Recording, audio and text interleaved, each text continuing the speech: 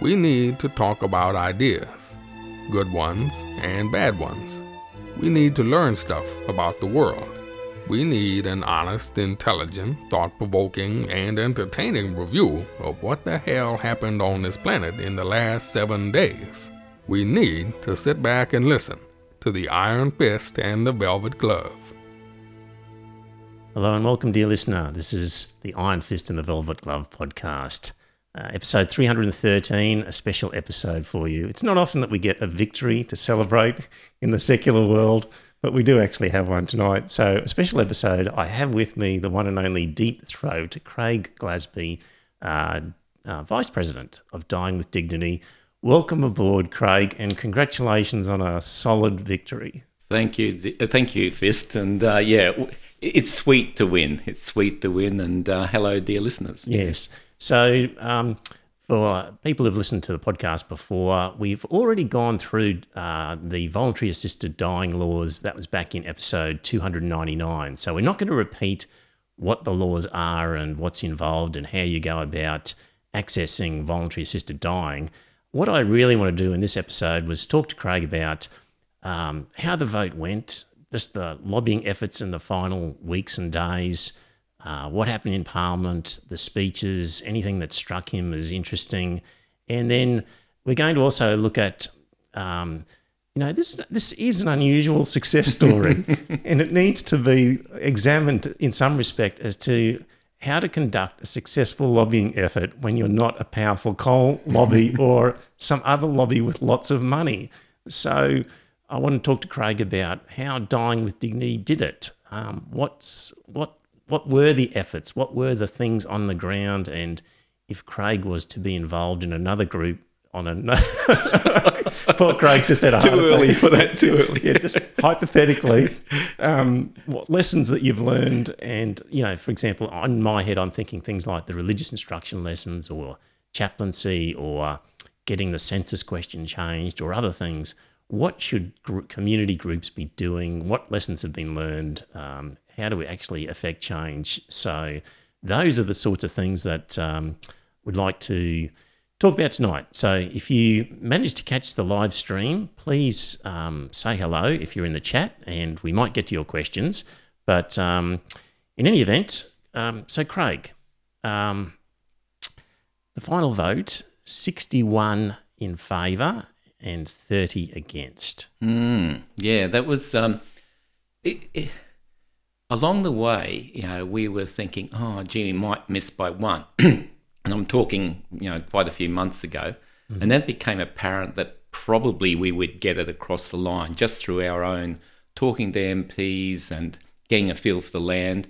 And also the hint that there were some LNP MPs that would come across.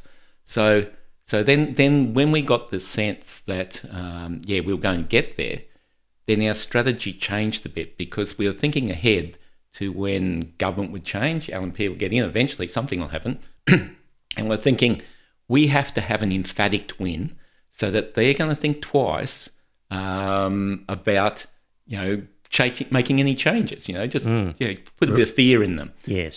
So then all of a sudden we had a bit of a meeting and we were in a coalition.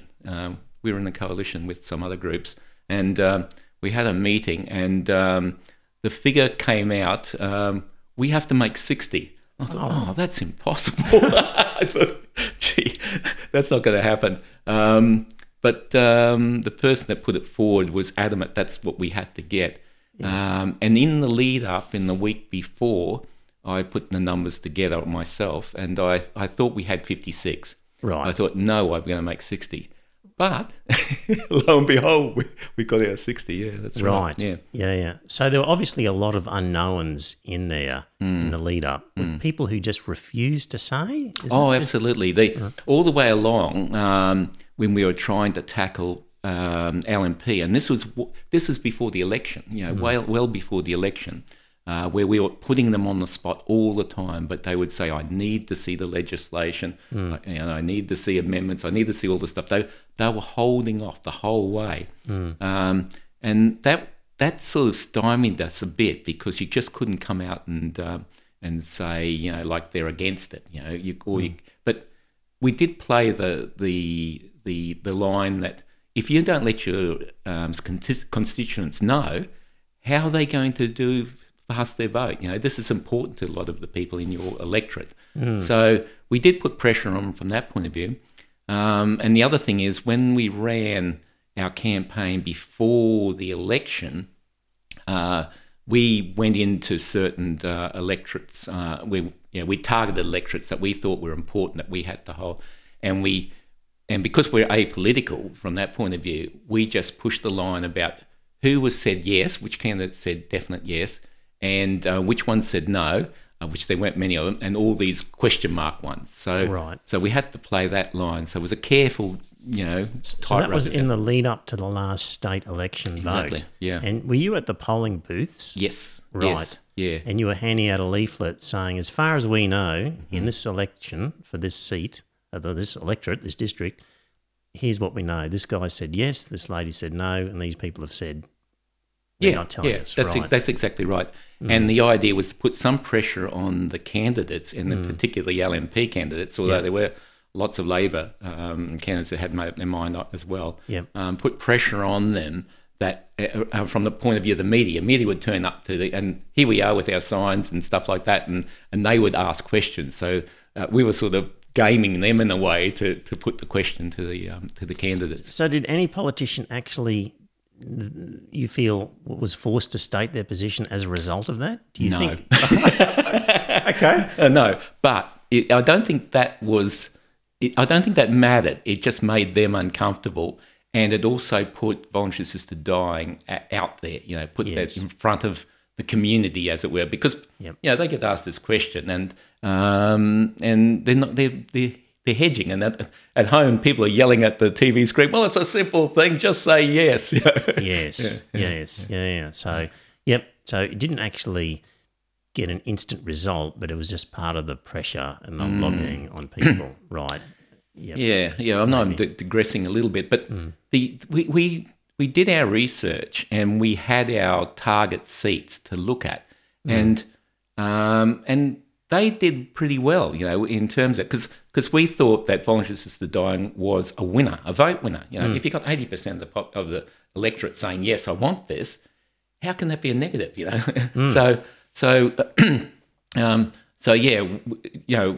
thought, that would get the candidates that were pro that came out across the line. And so we were in electorates where the candidates had declared their position. Now they were Labor candidates across the board. Yeah. Right. Okay. So you were in some electorates where Labor had declared its position, and that, and then that put pressure on the LNP guys, particularly in an urban seat, I guess. Yes. Right. Yeah, and a particular one that comes to mind was Townsville in Thuringowa, and where the Labor guy had really come out strongly in terms of favour of voluntary assisted dying, and we had an extremely strong local group there, Dying with Dignity, and they were putting pressure all the time on them. They were relentless. Right. And then when I said no, none of them came out. Well, the LNP candidate there did come out in favour of it, because they felt they were losing to it. And we knew the Labor guy was under a bit of pressure because of the youth crime there. Yes. Yeah. So we like to think that, because he was so much in favour, that helped him across the line. Right. But we're not political, remember. We're just pushing candidates that were pro. And recognising that would push their vote. So how many electorates were there that you were active in? We had 5 in southeast Queensland, and there was Bundaberg and in the Townsville. So there's Thuringowa and Townsville. Yeah. Okay, and in each of those, you had people at a few booths, did you? Yes, we couldn't cover everything. No, that's right. So maybe 8 places times 3 booths times a couple of people. Yeah. So that's right. 50 people maximum on the ground. Not many. It's hard to get people to do things like, well, as you know, it's really hard. Yeah, people are sitting in their home going, I can do that, but when it actually comes to the crunch, I'll soon go to the football or something. Yeah. So we're going to get on to later on how many people in Dying with Dignity are actually active and doing stuff, and how much was it just a core group of half a dozen people. But we'll get to that later. Okay. I still want to talk about the vote. Yes. And so there was a rally outside Parliament House the day before. Yeah. You met Shay. Shay was there. The Subversive was there. That was great, meeting up with her. Yep. Yeah. And so was that sort of thing useful? It was useful in a couple of ways, and I must admit it was my idea to do that.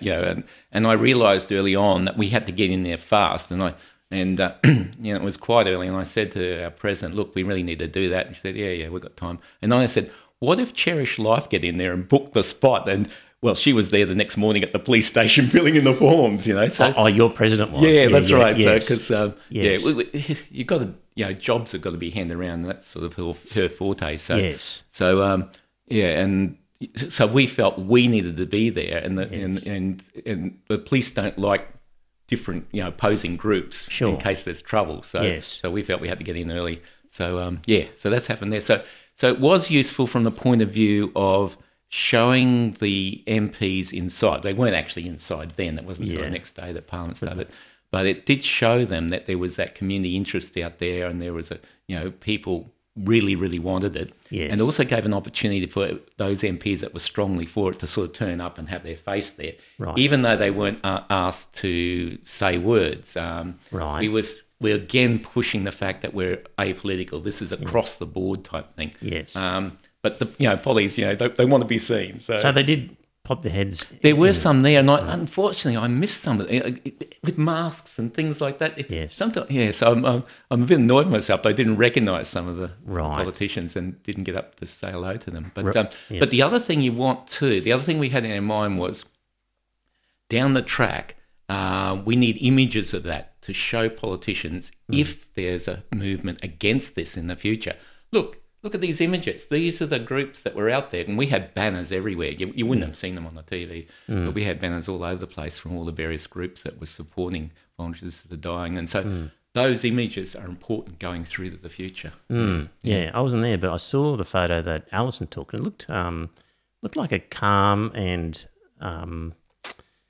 it wasn't histrionic at all. It was just very calm. Was the feeling I got looking at the pictures, which was good. Yeah, and we had speakers there, and they were great. They did a fabulous job, and as you say, that was calm and measured. And I just have to comment on that. All the way through our campaign, we kept saying to our supporters and any groups that we came in contact with, look, we've got to keep this respectful. This is about the issues. It's not about the people. We've got to respect the opponents. We've got to come from a strong evidence base. We've got evidence in our favour. We've got the moral strength in our favour, and that we don't have to get histrionic. We don't have to become zealots or anything like that. Just keep it quiet and civil and respectful, and that'll win the day, because the opponents eventually go to lose the plot and start yelling and screaming or something like that. Yes.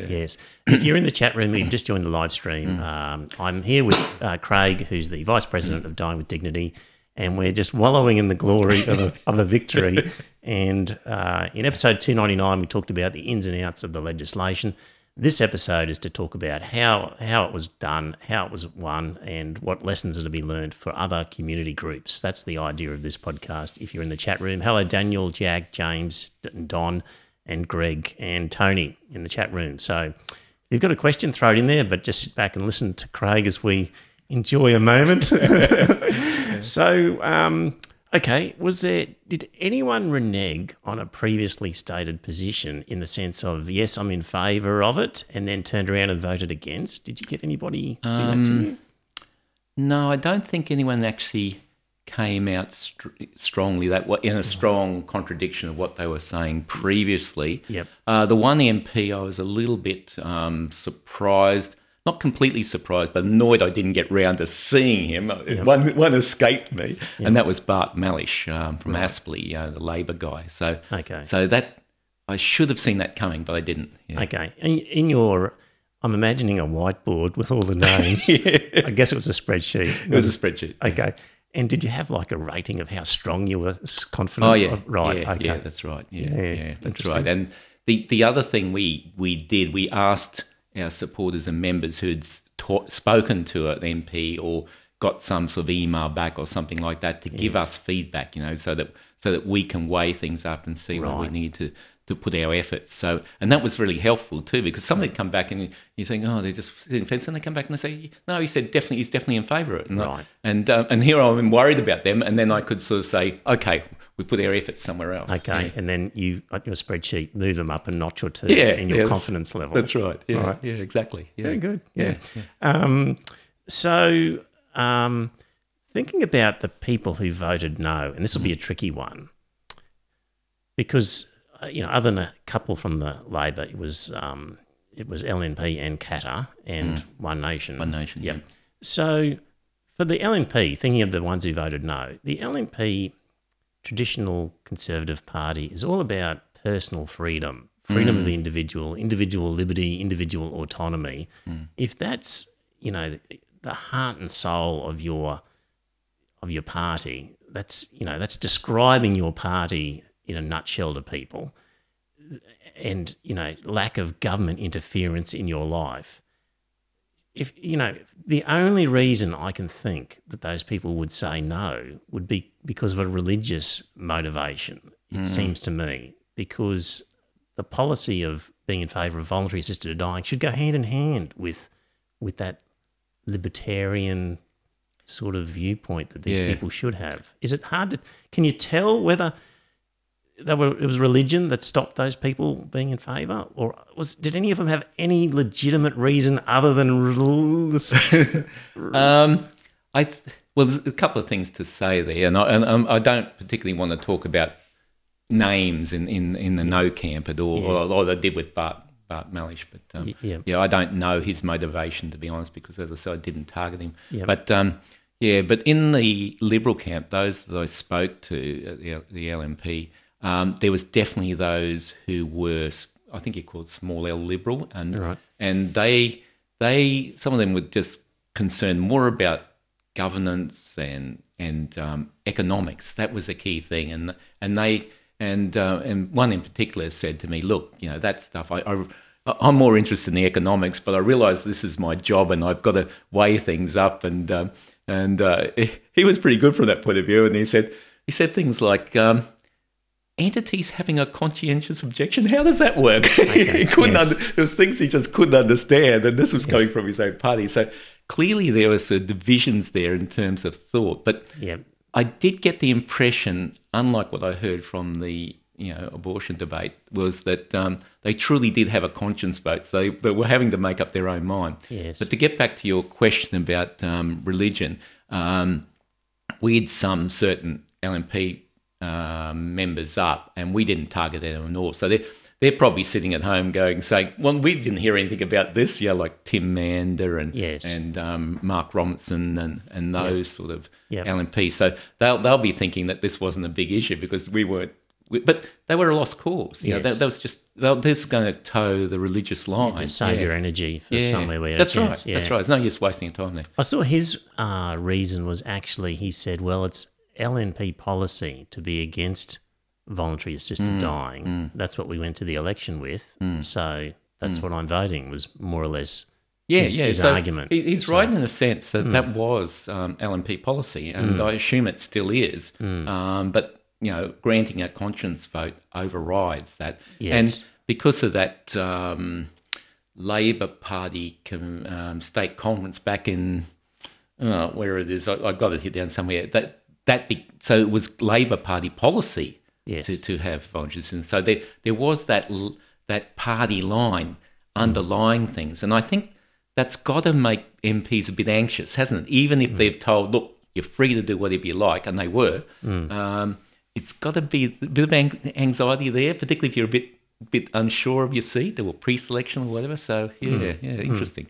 Yeah, I mean, as arguments go, it's probably one of the better ones by Tim Mander to say, well, people would have voted based on policies, and that's our policy, and that's so I can accept that as a reasonable argument. That was probably the best argument of the whole lot, to be honest. I think I wrote one thing down here from one LNP guy. This is during his little thing in Parliament, and he said, "Faith and God is a higher power than this Parliament." Right. That was it. That was his reason. So Okay. there we go. And he sat down. Well, he said more than that, but that was the crux of the matter, Yeah. And so I thought that, compared to Mark Robinson, who I would have thought that would come from him, he wasn't really pushing the religious thing as much, and I think it's because he's been shot in the foot too many times by doing that. Yeah. Right. So the speeches, by all accounts, there were a lot of emotional speeches, and people politicians got up and told a few personal stories about their parents or friends or whatever. So how many days were there of speeches? There was 3 days of speeches, and my job in one of the other DWDQ was to sit through the whole 3 days while parliamentarians got up and walked out and came back and had their lunch and did all this, and we're sitting there just uncomfortable. I've got to say, Parliament House needs a renovation. It's a serious need. And so we sat through the whole thing, and I felt I needed to do that for a couple of reasons. I wanted to, but the other reason is behind my mask, people can see my beard hanging down, so the MPs could see someone up there that they could recognise as being from DWDQ, while they might not recognise others because of the sign. And a third reason why I had to be there, I knew Cherish Life were across the aisle. Right, and they would be there. They were there as well. They were there, yeah, and I can't say for 100%, but gee, probably 99% sure that was Cherish Life, and they were still waving to MPs that we know were a definite no. Right. Not that you're supposed to do that, just probably only twice during the whole 3 days. Right. Yeah. And your pencil got confiscated. Well, you know about my arm. I go through the metal detector, boing, boing, boing, boing. I'm going, oh, what was that? Oh, no, I suddenly remember my arm. So it makes me go back and forwards a few times and check my pockets and that. And I tell him about my arm. Yes. And the guy couldn't cope with that. And he said, oh, no, it must be your belt. He just went. He'd never heard of somebody having metal plates. For some reason, he just couldn't cope. But he had to punish me somehow. So the only thing I wanted to take up was a piece of paper and my pen, but no, pen, everything has to go in the little locker. Right. So the first day I didn't take any notes for the first day, which was a bit of a shame. Right. But the crazy thing was there were people up with pencils and pens and writing things and stuff like that. Yeah. So the media didn't turn up much till the end? Or they were there, but they weren't there in numbers. So they were, I think they're got to be accredited with Parliament, the media. Okay. And they're up the other end from the public gallery, so they're looking in a different direction. Did they ever approach you and ask you for? No, but that wasn't my job. I'm not really good in front of cameras. So we had our people who deal with that. So everyone had their job. So we'll get to that later. Yeah. Because I'm very interested in that. Okay. Yep. So what speeches struck you as interesting, and what arguments were made that you might have been surprised or just think the listener might find were interesting? Yeah. The one that stuck in my mind, and this is just because of the involvement, was Aaron Harper from Thuringowa in Townsville. He's been the driver. It seems to be across the board in the different, like Victoria and Western Australia and South Australia, that there's one parliamentarian that puts his hand up to go, or her hand up to go, this is my big thing. This is what I'm going to push. And it was Aaron Harper. And it's interesting because he was a bit iffy right back, way before any of this sort of started about whether he should get on board and that. But our crew in Townsville, boy, they were tenacious, and they convinced him. To do this, and he's a paramedic too, so he had inkling. He'd been to, I assume so. Most paramedics have been to suicides and that, and learned that the person had terminal illness, and that's the reason why they committed suicide. So once he'd sort of got his head around the philosophy of it and the ethics of it and that, then he was just gung-ho. He was all for it, and he was the head of the first health committee before the first, was that 2017? And then before this, and this new health committee as well. So he was the head of the chairman of those health committees. Yep. And the hours he put in was just amazing. So when he got up to spoke, I was already emotionally charged, and so were our crew. So it's a bit hard to know how everyone else is feeling. But he lost it. He was crying, and as he talked about everything, and in the public gallery, we were crying. It was so emotional. Yeah. So If you ask me what he said, I have no idea because that was on the first date, so I haven't got any notes. But it was just the emotion of the thing that got through, and so there were quite a few stories that came through, and I think that was that was important that the people, the MPs against it, could hear these stories again, because some of them wouldn't have been as involved as the other MPs, and might only be hearing these stories, for the first time almost, which is hard to believe. But so those stories were really important. And the other one, the other two that sort of struck me a bit was Cynthia Liu, from MP from Cook in the far north. She's a Torres Strait Islander, and she had personal stories as well. And the way she came out in favour of this was great to see. That was important. We were worried about her for a while, because we kept hearing this thing from the opponents that the Indigenous people need to be involved and all this other thing. But as you say, they're just like everyone else. There's some for it and some against it and the other thing. So the fact that she came out in favour was great. But we had to do a bit of work there, and we've got another representative, a doctor in North Queensland, who's on our committee, and she finally spoke to her, and she just came out and said, yes, I'm in favour. And so that was it. We didn't have to worry anymore. Right. And there's the other one, Aboriginal person in Parliament, who's just forgotten her name just off the top of my head. Leanne Enoch. She's from Algester. And I didn't realise that she had Aboriginal heritage, but she came out and spoke to that as well. So I thought, this business about Indigenous people not wanting it is a bit of a furphy. And also the first person in Western Australia to access voluntary assisted dying was an Indigenous person. Right. I'm going, and I think that helped, because I didn't hear that argument come up anymore. It was sort of like it was dead in the water. So that got rid of that problem. So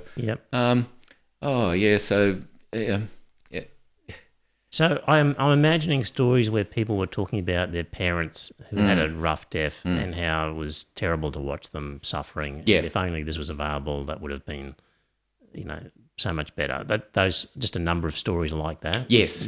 And I think that made our job easier, that MPs had personal stories, and that made them yes voters, in terms of Parliament. So that made our job a lot easier. Yeah. So do you think the people who voted no just haven't had that experience as well, do you think? Is it possible that maybe... I think some of them were swayed by the nay arguments a bit, even though they may have felt personally that there was something in this. They felt the greater good was, towards avoiding those arguments, which are hard to fathom. It's just hard to imagine somebody witnessing a terrible, tortuous death of their parent, for example, and then voting no. Yeah, it's hard to imagine. It is. It is. So it's So we'll never know. We'll never know. There's a few things like, we actually thought we had the Katters on board. Yes. Very early on. They were making all the right noises. We had one of our people working on them, and he thought they were in the bag. And but I always knew that an MP in the bag is not in the bag. So what? So how many Katter members are 3? And they all 3 voted against it. Yeah. And what was their argument? What was the argument? The principal argument right through from the no voters, no MP voters, was that palliative care had to get up, had to be better first before we had VAD. Now, I know that doesn't make much sense. Yes. And the other argument, which was sort of a subclause of that argument, was, and there's no equity across Queensland. Like, there's better palliative care in southeast Queensland, not in the regions. Yep. And that inequity of access to palliative care was a reason not to do it. But I can't buy that argument. I can't fathom it myself. Yeah, but really. From their point of view, they think, the whole reason for being is we're fighting for the regions, and we're now fighting for better palliative care in the regions. That's what we're doing. So as a means of differentiating themselves, right. and that's right. what they're all about. Is better. Yeah. services. That was for the region. main argument against, which surprised me a little bit. In fact, the Catters, Yeah. Robbie put up an amendment to sync the whole thing. Yeah. And this was with, you do the second reading and a vote, and then you do the debate before the final reading, which is the debate. Yeah. And he said, this is it, Mr. Speaker, I move that the words now read for a second time be deleted and the following words be inserted. Considered further after the state government has committed to provide the required additional funding of $275 million per year, he's not asking much, to palliative care delivery. So he tried to squash it, and that got a little bit of razz from the other MPs that this was a bit over the top. But, Right. But the interesting thing was, once he did that, there were LNP that voted, supported his motion. So they had to ring the bells and get everyone to do a vote. Yeah. Right. Okay. So for all of the speeches and emotional pleas and the arguments, did any of that change anybody's mind, do you think? Who was voting? No, I don't think so. I think there might have been, because as I said, I thought we had 56 in the bag. And I was trying to be as honest to myself and not over-optimistic, but I was trying to be, that's the best evidence we had. So I guess on that you could say there were 4 also. So when you thought 56, how many unknowns did you have at that? Oh, we had quite a lot. Yeah, Right. we had quite a lot of unknowns, but they were more on the no side, the undecided side, that we thought, probably won't go, sort of thing. So, because the LNP weren't playing ball and telling us, we had that group that might not have come across, Yes. Okay. So none of the no voter arguments impressed you, or none of their speeches impressed you at all, really? No, not really. I'm just trying to think if there was anything. The thing that worried me, there were certain things that they were going to push. They were going to push the 12-month back to 6 months, and I thought that might happen, but they stayed strong on that. But the thing that I thought might be a problem was the institutional objection entity. Yeah, let's just briefly explain for the dear listener. So in other states, this hasn't got through, but basically the Queensland one said that if you're a patient in a Catholic hospital and you want to access voluntary assisted dying, then the hospital's got to sort of allow the information to get to you, and they've got to allow a transfer if it's possible. But if it's not possible, they've got to allow somebody else to come in and provide the service. Is that kind of right, or not? Well, I'd sum it up like this: if you're a permanent resident there, a long-term resident, doesn't matter what institution, Catholic or whatever, your home is your castle, and that's it. The Catholic or religious or whoever doesn't get a say in stopping that. So that's just, and that, so that's something that's not in the other states as far as I'm aware.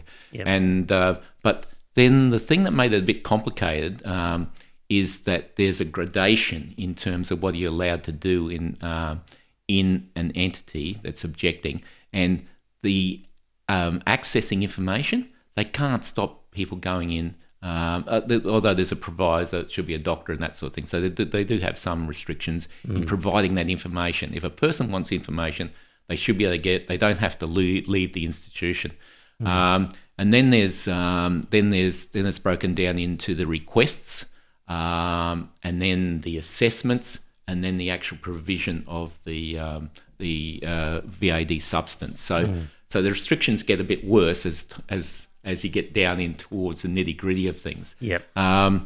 The big thing that is the rescue for VAD people wanting to access it is the provision that if it's going to cause harm or even financial problems with doing the transfer, or there's no other option, you can't go anywhere. If your Catholic entity is the only place you can go, then it's not fair to be chucked out in the street, Yes. So there is those provisions, and which I thought were a fair sort of thing. And to be honest, I don't think they're going to be used very much, because if you're looking at this, do you really want to be in a place where they're sort of shunning you? You probably would make a move, try and transfer out to a more pleasant sort of setting and that. Yes. So I think it's fair though. Yeah. So that's the big difference between the Queensland legislation and the other states. Well, it's even bigger than that because the other states just too scared to even address it. Yes. And we've seen problems, in Western Australia and Victoria because people think, oh, I'll just do this, and no, you're in an entity, an institution that won't allow it. So did the other states try and get it in, and it was amended out, or they just didn't even try? Didn't try. There you go. Yeah, Queensland has the best legislation. It's very rare that you say that, isn't it? Yes, it is. Yeah. No, we've got great legislation in VAD. Yes. Great. Yeah. So why is that we did get that part in and the other states didn't? And is this getting back to Lindy Wilmot and this other guy? Yes. Ben White. Yeah, Ben White and Lindy Wilmot are professors of law at QUT. Actually, Lindy Wilmot taught criminal law when I did law, so she was a criminal law lecturer. Yep. Okay. So they were the authors of the original voluntary assisted dying bill that Queensland's Parliamentary Health Committee recommended as the basis for law reform in 2020. So they drafted the bill. Is that how it they worked? drafted a model bill? Yes. Because they weren't just thinking about Queensland; they were drafting it for the whole of Australia. Uh-huh. And I can't remember when they did that, but it was out there, and it's not just the bill. There's 20 years of research that Ben White and Wendy Wilmot have put in, which might say a bit about your age, Trevor. That was yes. criminal law before they got involved in this. It is. It was late 80s. So, they've put a lot of work in, and then the model bill, I just can't quite remember when they came out with that, but they also adapted a little bit depending on what came out of Victoria and Western Australia as well. Yeah. Do you think that model bill was out before the other states passed theirs? Good question. You don't know. Can't remember. Yeah, I can't remember. But anyway, it seems like it was a great starting point to then at these committee levels where they're generating something. There's this model bill that these locals, well, Lindy's local, and I guess Ben White. Yeah, Ben White's QUT. So the fact that they were local Queenslanders and have done this model bill, and why don't we start with that? And I guess the head of the committee was this guy who was quite Aaron Harper. Yeah. So having a really committed head, having the locals on the ground who drafted a model bill that had this in it, yes, all the stars aligned. The stars were aligning. That's exactly right. And it was hard to argue against it because the position of Lindy and Ben was that it had to be evidence-based. So I know evidence-based in law is a little bit different from clinical medicine, but they looked at all around the world and looked at the outcomes and all that sort of stuff. I can't talk to it very much, but that made it really hard to argue against what they were trying to do in the bill. Yes. Because they had all the arguments there on why they did what they did in the bill. Yes. There was enough history and experience around the world that they could draw on. Yes. Yeah, that's right. A bit like where we are with COVID at the moment. There's now so much history and data that we can draw on that we can... We've got billions of that's right. people. It's not guesswork anymore, folks. That's right. It's a fairly large-scale sample size we've got happening now. So, that's right. So, so that's exactly it. Now, I'm trying to think in terms of what the Queensland Law Reform Commission did, because then it went to them, but the basis that they started with was the White and Wilmot bill, and then, of course, then they looked at it, and there probably some change. There were changes there, but I just can't think off the top of my head what they were. But most of them were in response to things that happened in Victoria and Western Australia, and that to try and improve things. Yeah. So prior to the vote, in the weeks leading up to it, my thoughts were that's the one area that they'll really hope to try and get amendments. Yes. And they didn't get any traction with anybody. Yeah, so so Janetsky from Southern Toowoomba wanted 54 amendments to the bill. And he was one of the earliest speakers in Parliament when they were, talking about going through the MPs, and they were all doing their 10 minutes, because everyone got 10 minutes to speak, which went on and on and on forever.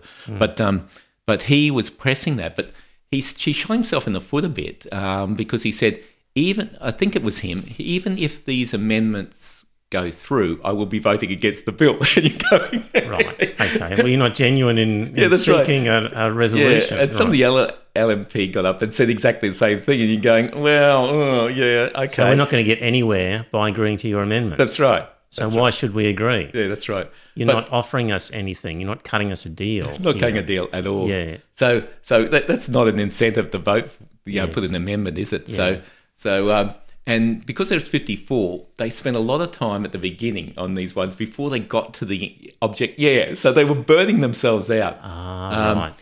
And it was a psychological thing too, because they'd go through these amendments and the amendments would get voted down, and the numbers changed depending on the amendment. It wasn't 61, 30 or whatever it is. They changed, and when they got to this, they tackled the information thing first.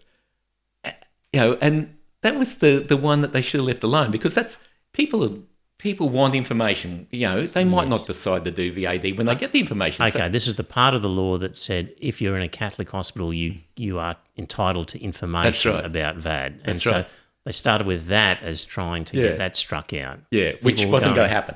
Right, okay, yep. And then I'm sitting there, I'm waiting for it, and I was really anxious at this stage because with the process, what usually happens, and has happened in other parliaments, is that that one MP takes on the role as being the response, lead opponent. The lead opponent, and you would have thought that was Aaron Harper, but no, they brought in Stephen Miles as the deputy premier because that's got more status, and so he was the one that was replying to these, and I was thinking, oh, this is going to be really, really hard to respond to this. This is the hard one. It's hard enough for people just to read the bill and come to a conclusion and sort through it, and they gave up. The opposition parties just gave up, and I was waiting for it, and nothing, and they just moved on. I'm going, you moved on at the time when this is your big moment, and nothing. I'm going, you bet. Wow. Yeah, I know. What day was that? That was on the Friday. Yeah. Was that day 3? Yeah, that was. Oh no, Thursday. Sorry, Thursday. Yeah, day 3. Day 3, the last final day. Yeah, that's right. That's right. Wow. So I was going, oh, okay, that was easy. So does that mean they're a bit disorganised on the opposition side? Yeah, they were disorganised in the sense that they didn't think through hard enough on how to put their arguments. Right. But the other thing, as it went through and they were getting knocked back, you could sense that they were getting discouraged. You could sense the despair coming in. Well, that's what I felt as well. Yeah. And by the time they got to that, which was their big moment, right, they battered and bruised. They were battered and bruised, and all the oomph and will to succeed had gone out of it. What about the opposition leader, Crisafulli? Oh, Crisafulli, yeah. What was his role in all this like? Well, he held off right until that third day, I think it was, before he put his position. Right. And he came out, of course, against voluntary assisted dying. Yeah. But the thing that I respect him for, and this is important to say, that you've got to respect people and play the ball, not play the person. And I think that was important. And so I respect him because he held firm on the fact that it should be a true conscience vote. And I truly believe he did that. He stood firm on that. So even though he voted against it, and I can't even remember his reasons, that was good to see. Yeah, that was good to see.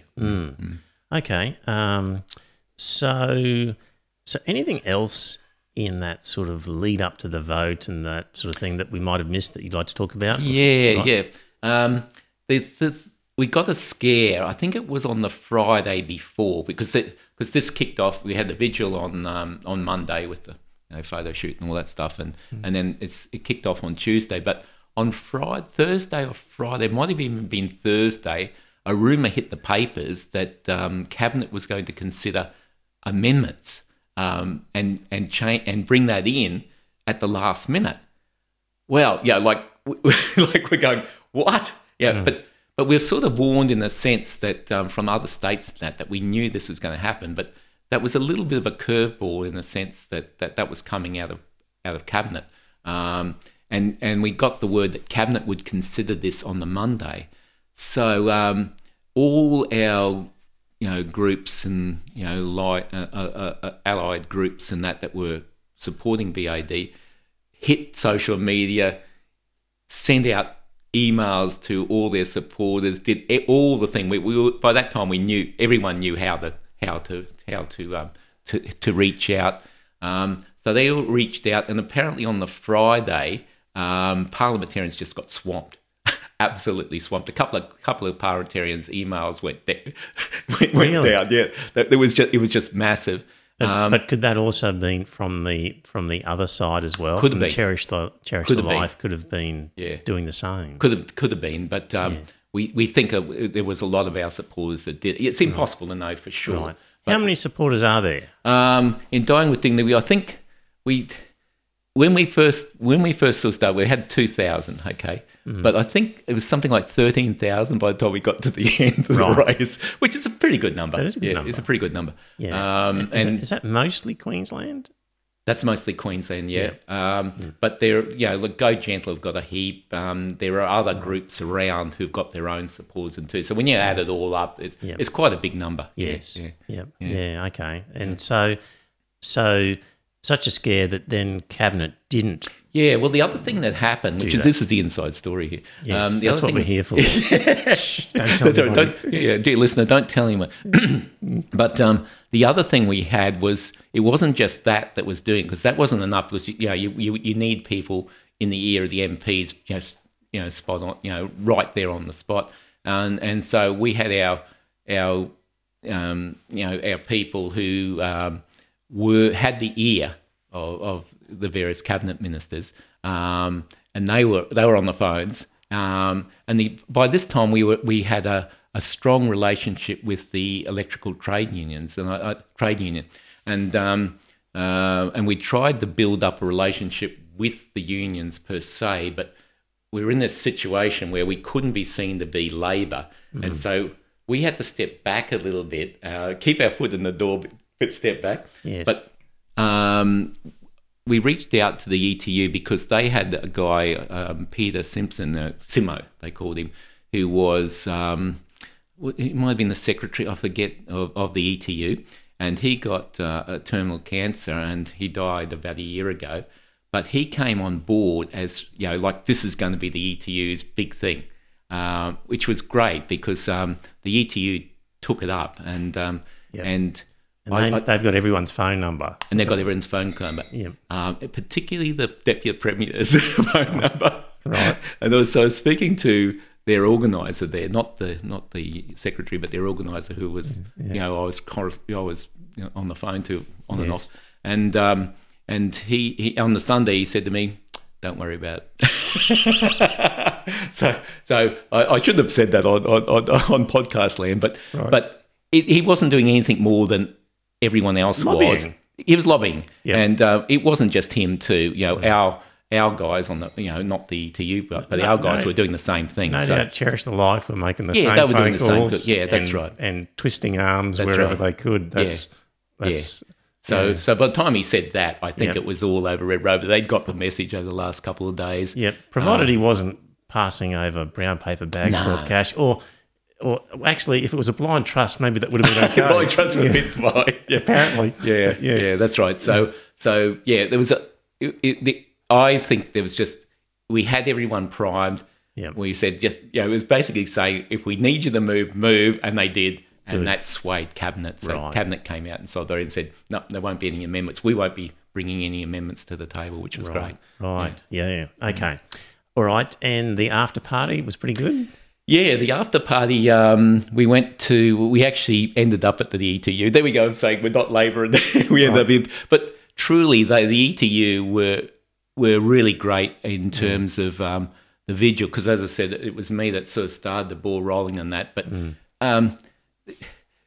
when I first started with Dying with Dignity, one of the person that keeps the sort of numbers and supporters that said, "Do you know the average age of DWDQ is 74?" And I went, "Oh, okay. If the average age is 74, there was an awful lot of older people in that." So we were invited along to the ETU for the after celebration, which was great. And but it was like chalk and cheese. We had all these oldies there, our group, and Yes. all these, beefy guys there, both, and so that was all right. So we basically stayed long enough to be polite, and then we said, well, we got to let these guys get on, and they're trying to be polite while us oldies are there. Yeah. So then we went back, and quite a few of our members took rooms at the Park Royal, so it was close to Parliament House, and so and one of our members, well, actually, I think it was his wife, booked out the presidential suite, so we called that DWDQ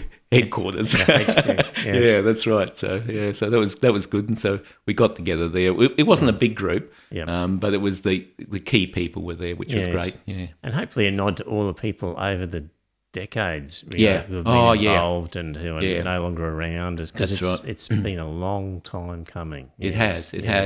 So we've been in action 35 years, although I can only document it back to 30 years. There are people around who were there at the beginning, but it was like that sort of thing when you first started. Back then it was sort of like you don't have any sort of formal sort of thing. It's just a group of people getting together and saying this is what we should do. So I can't quite nail it down, but I can definitely go back 30 years. Right. So that was good. And then you're right. There's all these people who, when it wasn't popular, when it was, this fringe group, just banging away, and probably thought it's not going to happen in my lifetime, but I've got to make a start. Got to make a start, and we owe gratitude to these people for getting the ball rolling and just keeping it just enough in the public eye that people are thinking about it. Yeah. So, okay. So what I want to move on now was thinking about community action and how and why Dying with Dignity was successful. Yeah. So I guess one thing I'll start with is, like the Labor Party has done lots of things wrong around Australia. And is still doing lots of things wrong that are really annoying me. Yeah. But it was a Labor Party policy that sort of got this done, and it wasn't a minor party that was getting it done. So, in my eyes, I sort of think, I don't know, maybe in other states, was it a minor party? Did minor parties get things done in other states? No. But this is where I say to people, the fringe parties that are around that might have policies that you like, if you really want change, it has to be one of the major parties, it seems to me. This seems to me the classic example of having to get into the Labor Party and get the policy changed to actually have a law changed. Is that a valid takeaway from this? Yes, absolutely. There's no doubt that for voluntary assisted dying, the party in power is the one that has to drive it. And in some sense, you've got to make them believe it's their idea. Yes. There's no point creating the Dying with Dignity political party and trying to get votes and get members and for We had a couple of opportunities to bring an independent MP's bill. A bill. But we turned them down. We just thought it had no legs and it was a bit of a waste of time and energy. So we turned them down and we ran with this. And I've told you the story with how it got up and with it's worth repeating. Yeah, okay. This is a good story. Yes. Yeah, that's right. So our other vice president is a member of Labor. Yes. Excuse me. A member of Labor, and she, clearly being in DWDQ, that was her big thing, and she really joined because of this, and she was in the, whatever the branch is, I don't know the structure, you might know it better than me, but the branch structure was pushing that, and then some people came on board, and then eventually we went to the regional sort of meetings and that, and then it got onto the. She managed to get it before the policy committee or whatever it's called. I'm going to get this slightly wrong. Yes. But, and then to her surprise, the branch sort of support it. They went to regional support it, and then the committee, the policy committee, and then they support it. So every time she was thinking, I'm not going to get very far. And, okay, I've got one more step. Right. And then eventually the state convention in Townsville or something like that? That's right. I think it was somewhere in North Townsville. Queensland. Yeah, I think it was Townsville, and that was before the 2017 election. I think it was. Yep. So it got onto that onto the agenda there, but at that stage, I think Palaszczuk was probably against it, but wouldn't come out and say. But I think she was more on the right of the party, and so it got put on the agenda, but got put right at the end of the agenda, because what happens in Labor state conventions usually is that they don't get to the last items on the agenda. That's why it's important to get it in first. Yep. But they zipped through this agenda, and there it was out there. We're going to vote on it, and bang, it was voted in, and everyone's sort of stunned. And here it is. It's party policy. So so that was a great win for us, and it just shows you how one person can sometimes just she started at a branch level and just worked it through the system. That's right. Over presumably a couple of years. And as it moved forward, there were others that came on board. So it wasn't in the end just her that was pushing it down. And there is even an organisation with Labor called in the Labor organisation called Labor for Dignity too, which became strong probably really because of the ETU, the Electrical Trades Union. Interesting. So and how did you get involved, Craig? Well, I was trying to think back when I got involved, but that goes back to the Secular Party days, and so the Secular Party is involved in this, and you were too. How we're talking about how to get the message out and all that sort of thing, and the talk came around to we need to reach out to organisations. So I thought, I probably needed some sort of connection with them, and because of my medical history, I thought, this would be a good one for me. And the other one was. Because I've got my wife's got her nephew is trans. I joined PFLAG and I joined Dying with Dignity. Right. And I just went along to meetings for a couple of years and not really doing anything. And then there became a vacancy on the committee, and they asked me, and I thought, oh, okay, this is it. Better do something. Keep talking the talk, and better walk the walk. Well, you were in the sweet spot of just recently retired, and you probably retired a bit earlier than you wanted to for health reasons. Yeah, that's right. So you had time and energy, and you still had your marbles. So you're in a sweet spot of I don't think I had my marbles. Right. I think I'd argue that, but you probably don't realise that, because I joined the Secular Party not long before you. Right. And I was under a chemotherapy fog at the time.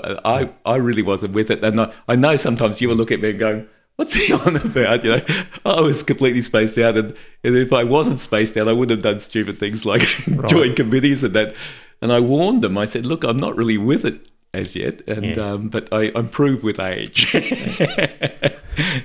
Very good, very good. So, I'm interested in, often with voluntary groups, it's a core group of 4 or 5 people who do all the work, and not much else happens outside. Like, how many genuinely, what's the sort of structure in terms of active people working hard and doing stuff, and every week, and others who are maybe just once in a blue moon when required? I'm interested in how many people would be. It's the really same committed. as any other group. So there was the 8 committee members who just worked their guts out. To be honest. Yeah. But to be fair, in regional areas. There were core members there. So what we tried to do was have what we call an electoral coordinator in each of the electorates. And often in most electorates, that would come down to one person. Yes. That's the best they can do. Yes. And again, it came back to how much we could support them. And unfortunately, the ECs in electorates where it was all sewn up didn't get much support at all. Yes. But they did do things like, write to the local papers and, put social media things up. And they were valuable in the sense that if a newspaper said, look, we need someone in that electorate, have you got anyone? Right, okay, we've got someone. We'll find someone. Right. But there were a few people, and when I say a few, it would come down to like 4, 5, 6, something like that, in some key areas. And we had a core. Now, we only really had one major person in Harvey Bay who was really, really good, and they just did massive amount of work. If you have one person that's doing heap of work. They're worth 100. Yes. And we had a really good group in Bundaberg, as I said. And Bundaberg is the interesting one because Bundaberg, the Labor guy got in by 9 votes. 9 votes. And that is because of DWDQ, because they were working their butts off and they held forums and things like that. And at one of the forums, I shouldn't say this story, should I? But let's just say the LNP guy slipped up, okay, Right. and annoyed a lot of people in the community. Right. 9 votes, remember? Okay. He annoyed more than 9 people. I can tell you that. There you okay, go. so Right. I won't go into anything more than that, but I'm sure MPs mess up like other people too, but Yes. he messed up at the wrong time for him, unfortunately. Right. So, Right. and maybe in retrospect he says, "Oh, gee, I shouldn't have said that," or whatever. Right. So we know that Labor owes us in Bundaberg. Okay, so you had a good person in Bundaberg, for example, who says, "I'll host an event Yes. and help me out. What should I do?" And you say, "Well, hire a hall, and we'll help you spread the word." And well, some of us will even show up, maybe. Yeah, we did. Yeah, We yeah. did. So at one stage there were, I wasn't part of that, but there was we called it a road trip where we'd go round to the major Yeah. centres that we needed to do and as far north as Townsville. I don't think we went to Cairns. Yeah. So you hire a hall somewhere, Yeah. and how do you get people to turn up? Then you start, if you've got an MP on side and it's that they want, then you can use their contacts to get it out there and also get them to speak. Right. Okay. So it depends on whether you're doing it as a community thing or an MP sponsored one as well. So it depends a little bit. And sometimes it'll be something like on the Gold Coast. We had a really strong group on the Gold Coast too, Yep. and they were they were part of the Gold Coast. They call themselves the Gold Coast Retirees, and they had all those. They had a whole heap of people who were retirees, Gold Coast retirees, Yes. and so they were basically pushing these forums and that down there. Okay, Yeah. so they would say, "We're going to host this forum," and they'd approach the local member, for example, and say, "We're going to have all these people, all these voters. Yep. Would you like to come to the event? And would you like to let your constituents know via all of the means and channels that Exactly. you've got available?" And Yeah. and then you just hope that 100 or 200 people will show up. And, and We didn't have money to put in sort of ads in newspapers and things like that. It's far too expensive. So you have to rely on social media and word of mouth. And in an LMP type electorate, which I guess Currumbin is, then that's pretty hard because you're not going to get any support from them. Yeah. So who pays for the hall and who pays for the PA system and all that sort of Well, stuff? most of the halls and that have their own system already. That's a really good question. I might have to talk to the treasurer about that. But we did have money. We had some money. Yeah, we just didn't have a lot of money. So things like that, the cost would be borne. And a lot of our little groups, they Find a free hall somewhere. Yeah, that's right. Yeah, or exactly. if the MP is sponsoring it, he would know a place. Yeah, for that's free. right. He would Usually there was provide. some way around it. Yeah. Right, Yeah, okay. yeah. And you might just have to put on tea and bickies or something. Yeah, Tea and Bickies, that's right. Yeah, we were in the age demographic where Tea and Bickies works every time. And then gather some names and you sort of get them to try and fill in something so you've got a contact. Yeah, that's right. And the other thing is you contact the local media because Yes. the interesting thing about media is you don't need many people before it looks like a crowd when you're taking a photo. Yes. So even if you have small numbers, Yep. people can't see outside the photo, so they don't know how many people are on the sides. Yeah. Right. Okay. Yeah. But then again, I'm thinking somewhere like Bundaberg, not much would probably happen. So. Oh, no, look, what surprised me, it was completely the other way around. When we do events in Brisbane, it was like no one would turn up. Yeah, well, people would turn up, but compared to the population of Brisbane, the numbers were small. But if you go to Bundaberg, you get a whole heap of people there. Yes. You go to Townsville, you get a heap of people there. Harvey Bay, you get a heap of people. Because they don't have the distractions. They don't have the distractions. And they actually want to catch up with their mates who they know will be there as that's well. right. So it's exactly the opposite to what you think. Yeah. No, that doesn't surprise me. Yeah, That doesn't surprise me. Yeah. But I'm just thinking, like local towns, do they even have a newspaper, a Bundaberg No, newspaper well, see, anymore? a lot of them closed down about a year ago. That's right. So Yeah. you got to remember, this is going back a fair way when we were doing when we this. still had When we regional still had newspapers. newspapers. Yeah. and the other thing we would do were market stalls. You know, the markets. You do something like that. And hand out pamphlets. Although with stores, a lot with the markets, you know, unless you're high that got a store and pay the money. You'd have to stand outside as people went into the market and hand out pamphlets. Right. Okay. That's what I did. And shopping centres. It's amazing how many shopping centres would let you go in and have a little table there and hand out pamphlets and stuff and that. Right. Yeah. So those sort of things were in the early days when it was just trying to get information out to community, not concentrating on really MPs very much. It was just sort of trying to get the message out. Yeah. Yes. Yep. Okay. So,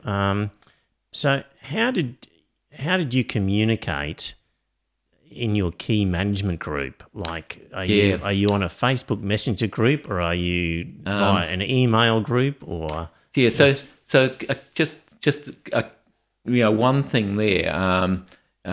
It's important to try and get a committee who are open to listening to each other and trying to get consensus. I know before I came on board. And just backing up a little bit, our president, Joss Hall, who took over, I can't remember when she took over, it was before my time, but she took over and she basically said things were pretty antiquated in terms of, it was still letter writing to members and stuff like that, like... Fax machines. Yeah, that's it. Well, I don't think they were that sophisticated. Oh, right. We were really talking about an older demographic who was brought up with writing letters and stuff to me. So she realised that things had to be modernised a bit, and she just the other day she said to me, I really wanted to get some younger people on board. Younger is like me, all right, in my 60s sort of thing, and it just shows you. So to try and get this going because it was really languishing a bit. So that's the first thing. So, but to get back to your question, there are a few little hiccups in terms of people coming onto the committee who didn't fit in. It was sort of, a little bit like, it wasn't really my way or the highway. They were just sort of focused in one direction, and that would cause friction because they were set in their ways in a sense. And I'm not saying that in a bad way or anything like that, but they basically moved on until till there was a committee that was sort of open to listening to each other and working together. And so she did a really good job on that. So we did have a committee that could work closely together. And I learned, I was a little bit sort of like, how do you contact people and you do emails and stuff like that? But I rapidly got the idea that just ring them, just get on the phone, talk to them. If it's important, I felt if it was important enough for me to talk to me, I would ring them. And, right, meaning another committee member. Another committee member, that's right. And we would have meetings on a regular basis depending on what was happening. So physical meeting, or it had to be, I guess, remote in recent times. It was Zoom pretty well from the beginning. Right, okay. I'm trying to remember if we had any, because we had, some of our committee weren't in Brisbane. Yes. So we had at one stage there was a committee person from the Gold Coast, and we had for a long time we had one from the Sunshine Coast and Townsville, Bundaberg, Cairns. So it had to be Zoom. So, for example, if the person in Bundaberg says, I think I should run a get together, then you just ring a few of your committee members and say, Joe Blow's doing this. And that's right. Are you free on this date? Let's just go. So it was sort of that sort of thing, and and the other thing was sort of when I first joined was sort of just finding where did I fit in. And in the first meetings I was just listening, and there's all these people talking about different names and this, and I thought, who the hell are they talking about? I know nothing about this. So it takes a little while to sort of find your place in things, and then so it was a pretty good committee because everyone had their sort of little bit of a forte and what they could do, and had their roles, as it were. So what was your role? My role, well, I didn't start off as vice president. But your activity role. My main role initially was sort of helping with modernise the committee in some ways. Right. So and I looked at the IT side of things, and I'm not an IT person, but it was sort of like, well, we have to do something here, so we have to get it professionally. We need to spend money to make money, or fund. When I say make money, so, that's right. So I looked at that and had all these great huge flow charts about how it should work and stuff like that. So I did that. But my other big role for me was writing submissions and letters and all that sort of stuff. So, yes. One of the things that helped was that I could put this capital DR in front of my name, and to get a bit of kudos, and so I spent a lot of time doing submissions and stuff like that, and there were not false, but rabbit holes you'd go down a bit, and I knew that I would do a lot of work on something and then that would come to nothing, but that was part of the process of getting there. So and I guess the big submission I did was for the QLRC, the Queensland Law Reform Commission. So they asked for, when Alien Stage of Australia, they asked them to look at the legislation. I spent an inordinate amount of time just going through it with a fine-tooth comb, making suggestions and that to try and fine-tune things and point out where there were problems and that.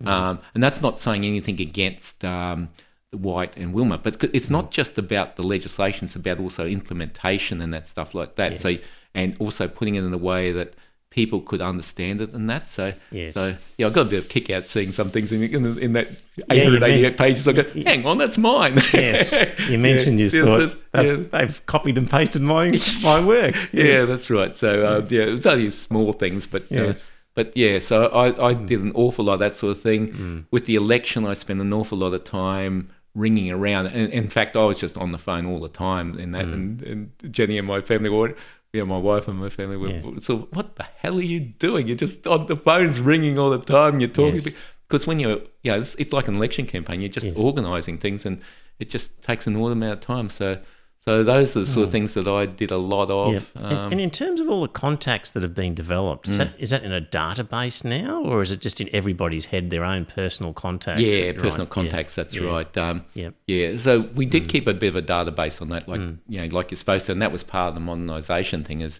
having a good database so that you could go back to it. But so you say, well, there's, this member's got this sort of skill and that, if you need to call on it and that. So just to finish off, looking to the future, so, would you be campaigning, I don't think campaigning is the word, against no voters in future? I'm just thinking where there was maybe a Labor person who voted against it, would you be reminding their electorate, this is what this person did? Or is there pressure to be applied because of fear of repeal legislation in future? I would hope that we would get a sense of it, because there's enough contacts that people would pick up the phone and say, hey, Craig, or whoever's on the committee, like, I've heard this rumour from so-and-so, gee, I'm a bit worried, About a repeal. Yeah, that's right. And so I think that would give cause to remind the constituents of that electorate that he voted no or she voted no. If it came up that way. Yeah, that's right. Yeah. And then you've obviously, there's an implementation phase now. Yes. So there's a lot of work still to be done in educating, developing procedures, forms. Yep. Have to be developed. Yeah. And you guys, obviously the government does that, but they'll be seeking input. We need to keep close scrutiny of what's going on and make sure that we've got a foot in the door. If if they're thinking of something, can we somehow have a look at it before it sort of goes to the printer or whatever for review. So that's going to be one of our jobs and roles. We will be relying a little bit on one of our. We had a coalition. We had a coalition of DWDQ, Doctors for Assisted Dying Choice, and the Clem Jones Group, and we worked well together. There was also Everell Compton's Christians for a Voluntary Assisted Dying. So we had this coalition which worked really well together. So I think the doctors groups are going to have to step up to mark a little bit and get from their experience in Victoria and Western Australia, and they're in close contact, with each other and talking about these things on a professional basis. So they've got that experience on the ground, and they're the ones that are going to say, "Hang on, this just doesn't work in Victoria or Western Australia. We must make sure this doesn't go through." In regulation. So that is one of the advantages of being late to the party. Is you get to is you get to learn from other people's mistakes. Yes, that's right. Exactly. Yeah, and so that's a big job that's coming up. Haven't thought about it at all. I just couldn't put my mind to it. And being the medical guy in the committee, I could see a lot of that falling in your lap. Yes. Yeah, we'll see. Yeah. So, and of course, other states. So I saw somebody in the chat room before mentioned about what's the story in other states, and I understand New South Wales, for example, is the last state that doesn't have it. Exactly. Other than the territories. Other than the territories, that's right. And I feel sorry. Marshall Perrin, who was the chief Northern Territory chief minister, belongs to DWDQ. He lives on the Sunshine Coast, and he's been a great help in terms of giving us encouragement and making comment on things as well. And we've been in close contact, on and off through this whole process. He was at our celebration at DWDQ headquarters, and that. So he's a great guy. And you met him. You met him when you come across. Oh, that was Marshall Perrin. Oh, right. Yeah. That's right. Listen, I had to go to QUT for my work, and as I was walking into QUT, you pass Parliament House, and I knew that the debates were going on, and I just sort of looked across, and there you were, waiting to go in. I scuttled across and said hello. It was just so that was Marshall Perrin that I was talking with. Right. So are you guys? What's happening in New South Wales then? Okay, so we got a lot of support, and across Australia, each DWD has been supporting each other, and we got financial support from Victoria, South Australia, and Tasmania, because they'd been through it and they had funds left over that they put in. Because we basically spent everything before the election. We said, look, if we don't get pro VAD in, we're not going anywhere. We're dead in the water. So we just said, well, to hell with it. Let's go to spend every last dime effectively on getting this through. And it proved good. But we didn't have the sort of funds that Victoria and Western Australia had to do their campaigns. They had heaps of money, and we were just dirt poor. So we reached out, and they kindly gave us money to help us get us back on our feet in terms of putting ads and boosting Facebook and all this sort of things. How come they had more money than you? What was your? It was partly our fault in terms that previous committees weren't as geared up to that. So it just depends on the makeup of committees, how good they are, and some DWDs were much better at fundraising than that, and that was a big downside. We just left our run too late to do that. Go Gentle were there, and in some ways they hoovered up the donations a little bit, which was unfortunate for us. But I was philosophical about it and saying, well, when it comes to the crunch, they've got to step up to the mark. Otherwise, they'll look like idiots. And they did step up to the mark, I've got to admit. So they put money into advertising and stuff like that, which we couldn't do. And they also gave us. The other thing we got from them was expertise in terms of PR sort of stuff and that, and as well, which was great because they'd had experience in doing this in the other states. So they were good. But the other, so besides funds, the DWD that helped us the most was actually New South Wales, because it was in their interest. When it looked like we were going to get it through, and to be honest, the reason we didn't get much support initially was that every time it took Queensland, well, it'll be the last one. It'll be like 100 years before it gets it through, sort of thing. So when it looked like we were going to get it, people suddenly got excited who normally wouldn't have been excited. But DWD New South Wales have been incredibly supportive to us, and a very professional unit, much more professional than us in a sense. But they knew that if we could get it through, it sets their argument so much easier. So the best help we've given to New South Wales is to get this through. So now it's the embarrassment of being the only state. The only state, that's right. So is it Labor Party policy in New South Wales? I don't know about the policies of the various parties, but I believe the Labor leader is against it.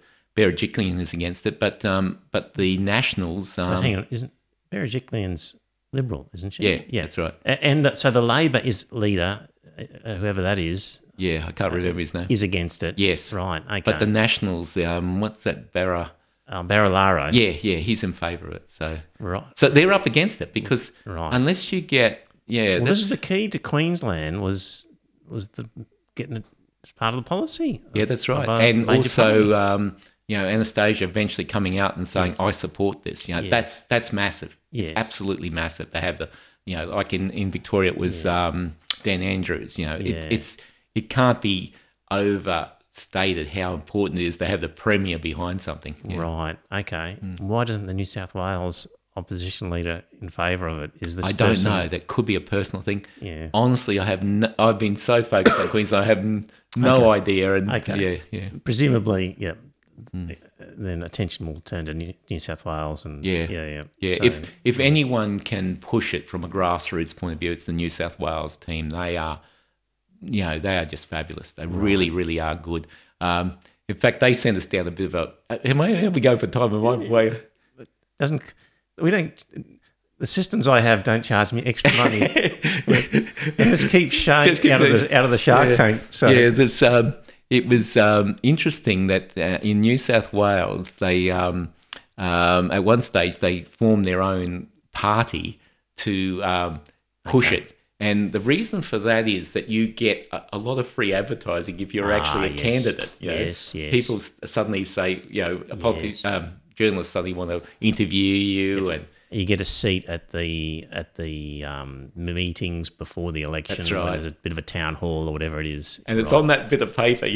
Right. I forget what their party was, the party was called, but they did that, and it stymied me a little bit because one of the things I had to do was.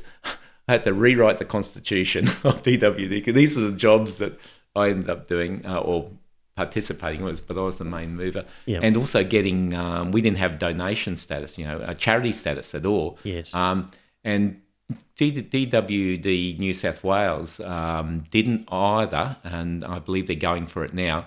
And the reason they told us was that they wanted to do this party thing. And as soon as you're charity... No, that's right. You can't be political. You can't be political. So at one stage there when it was looking like, oh, gee, even though it's Labor Party policy, it's not going anywhere because the Premier hasn't thrown their weight behind it. And so in New South Wales? No, in Queensland. Sorry, in Queensland.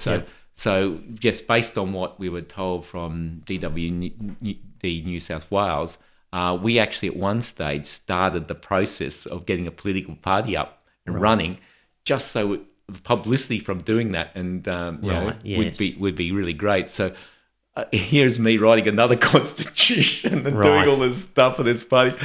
And I remember it was like, okay, do we or don't we push? I had everything ready to go. Spoke to the Electoral Commission, had it all geared up, spoke to them, and all ready to go.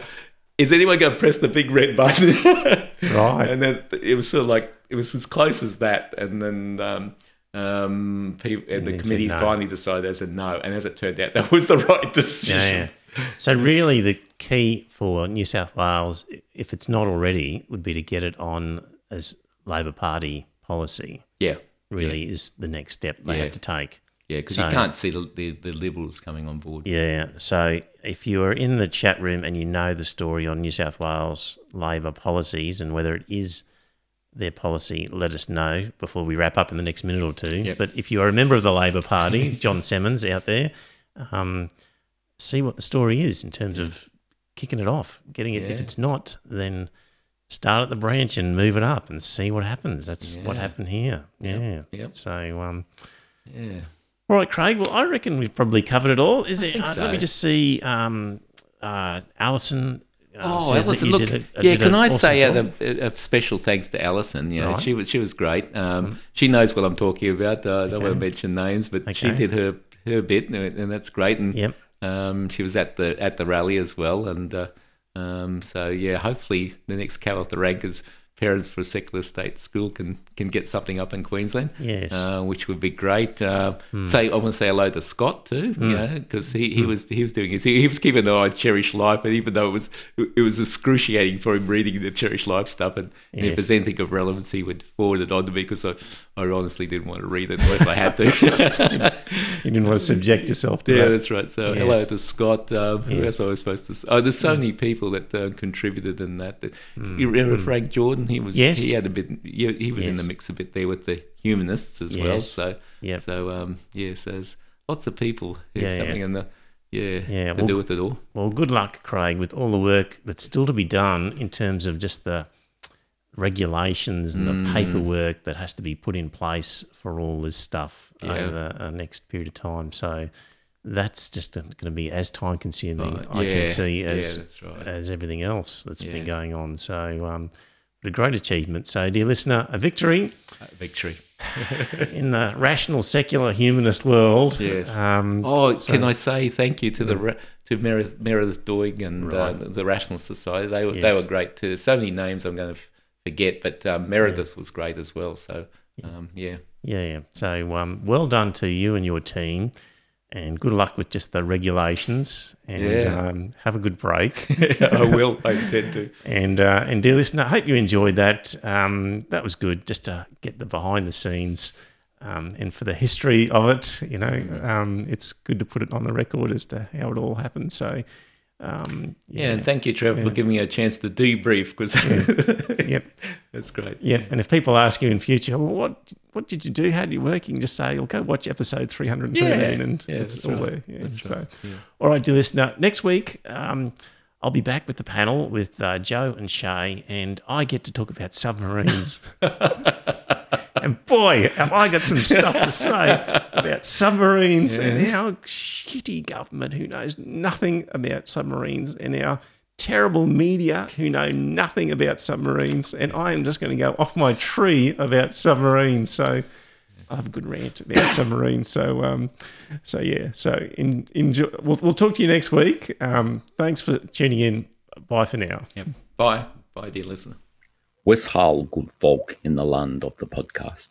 Deep Throtter here. A follow-up from the last podcast in relation to Ian Fuster's fascination with the Magna Carta. Questions to me were, how different was the English in 1215 if the original words of the Magna Carta were read out? Would we have understood any of it?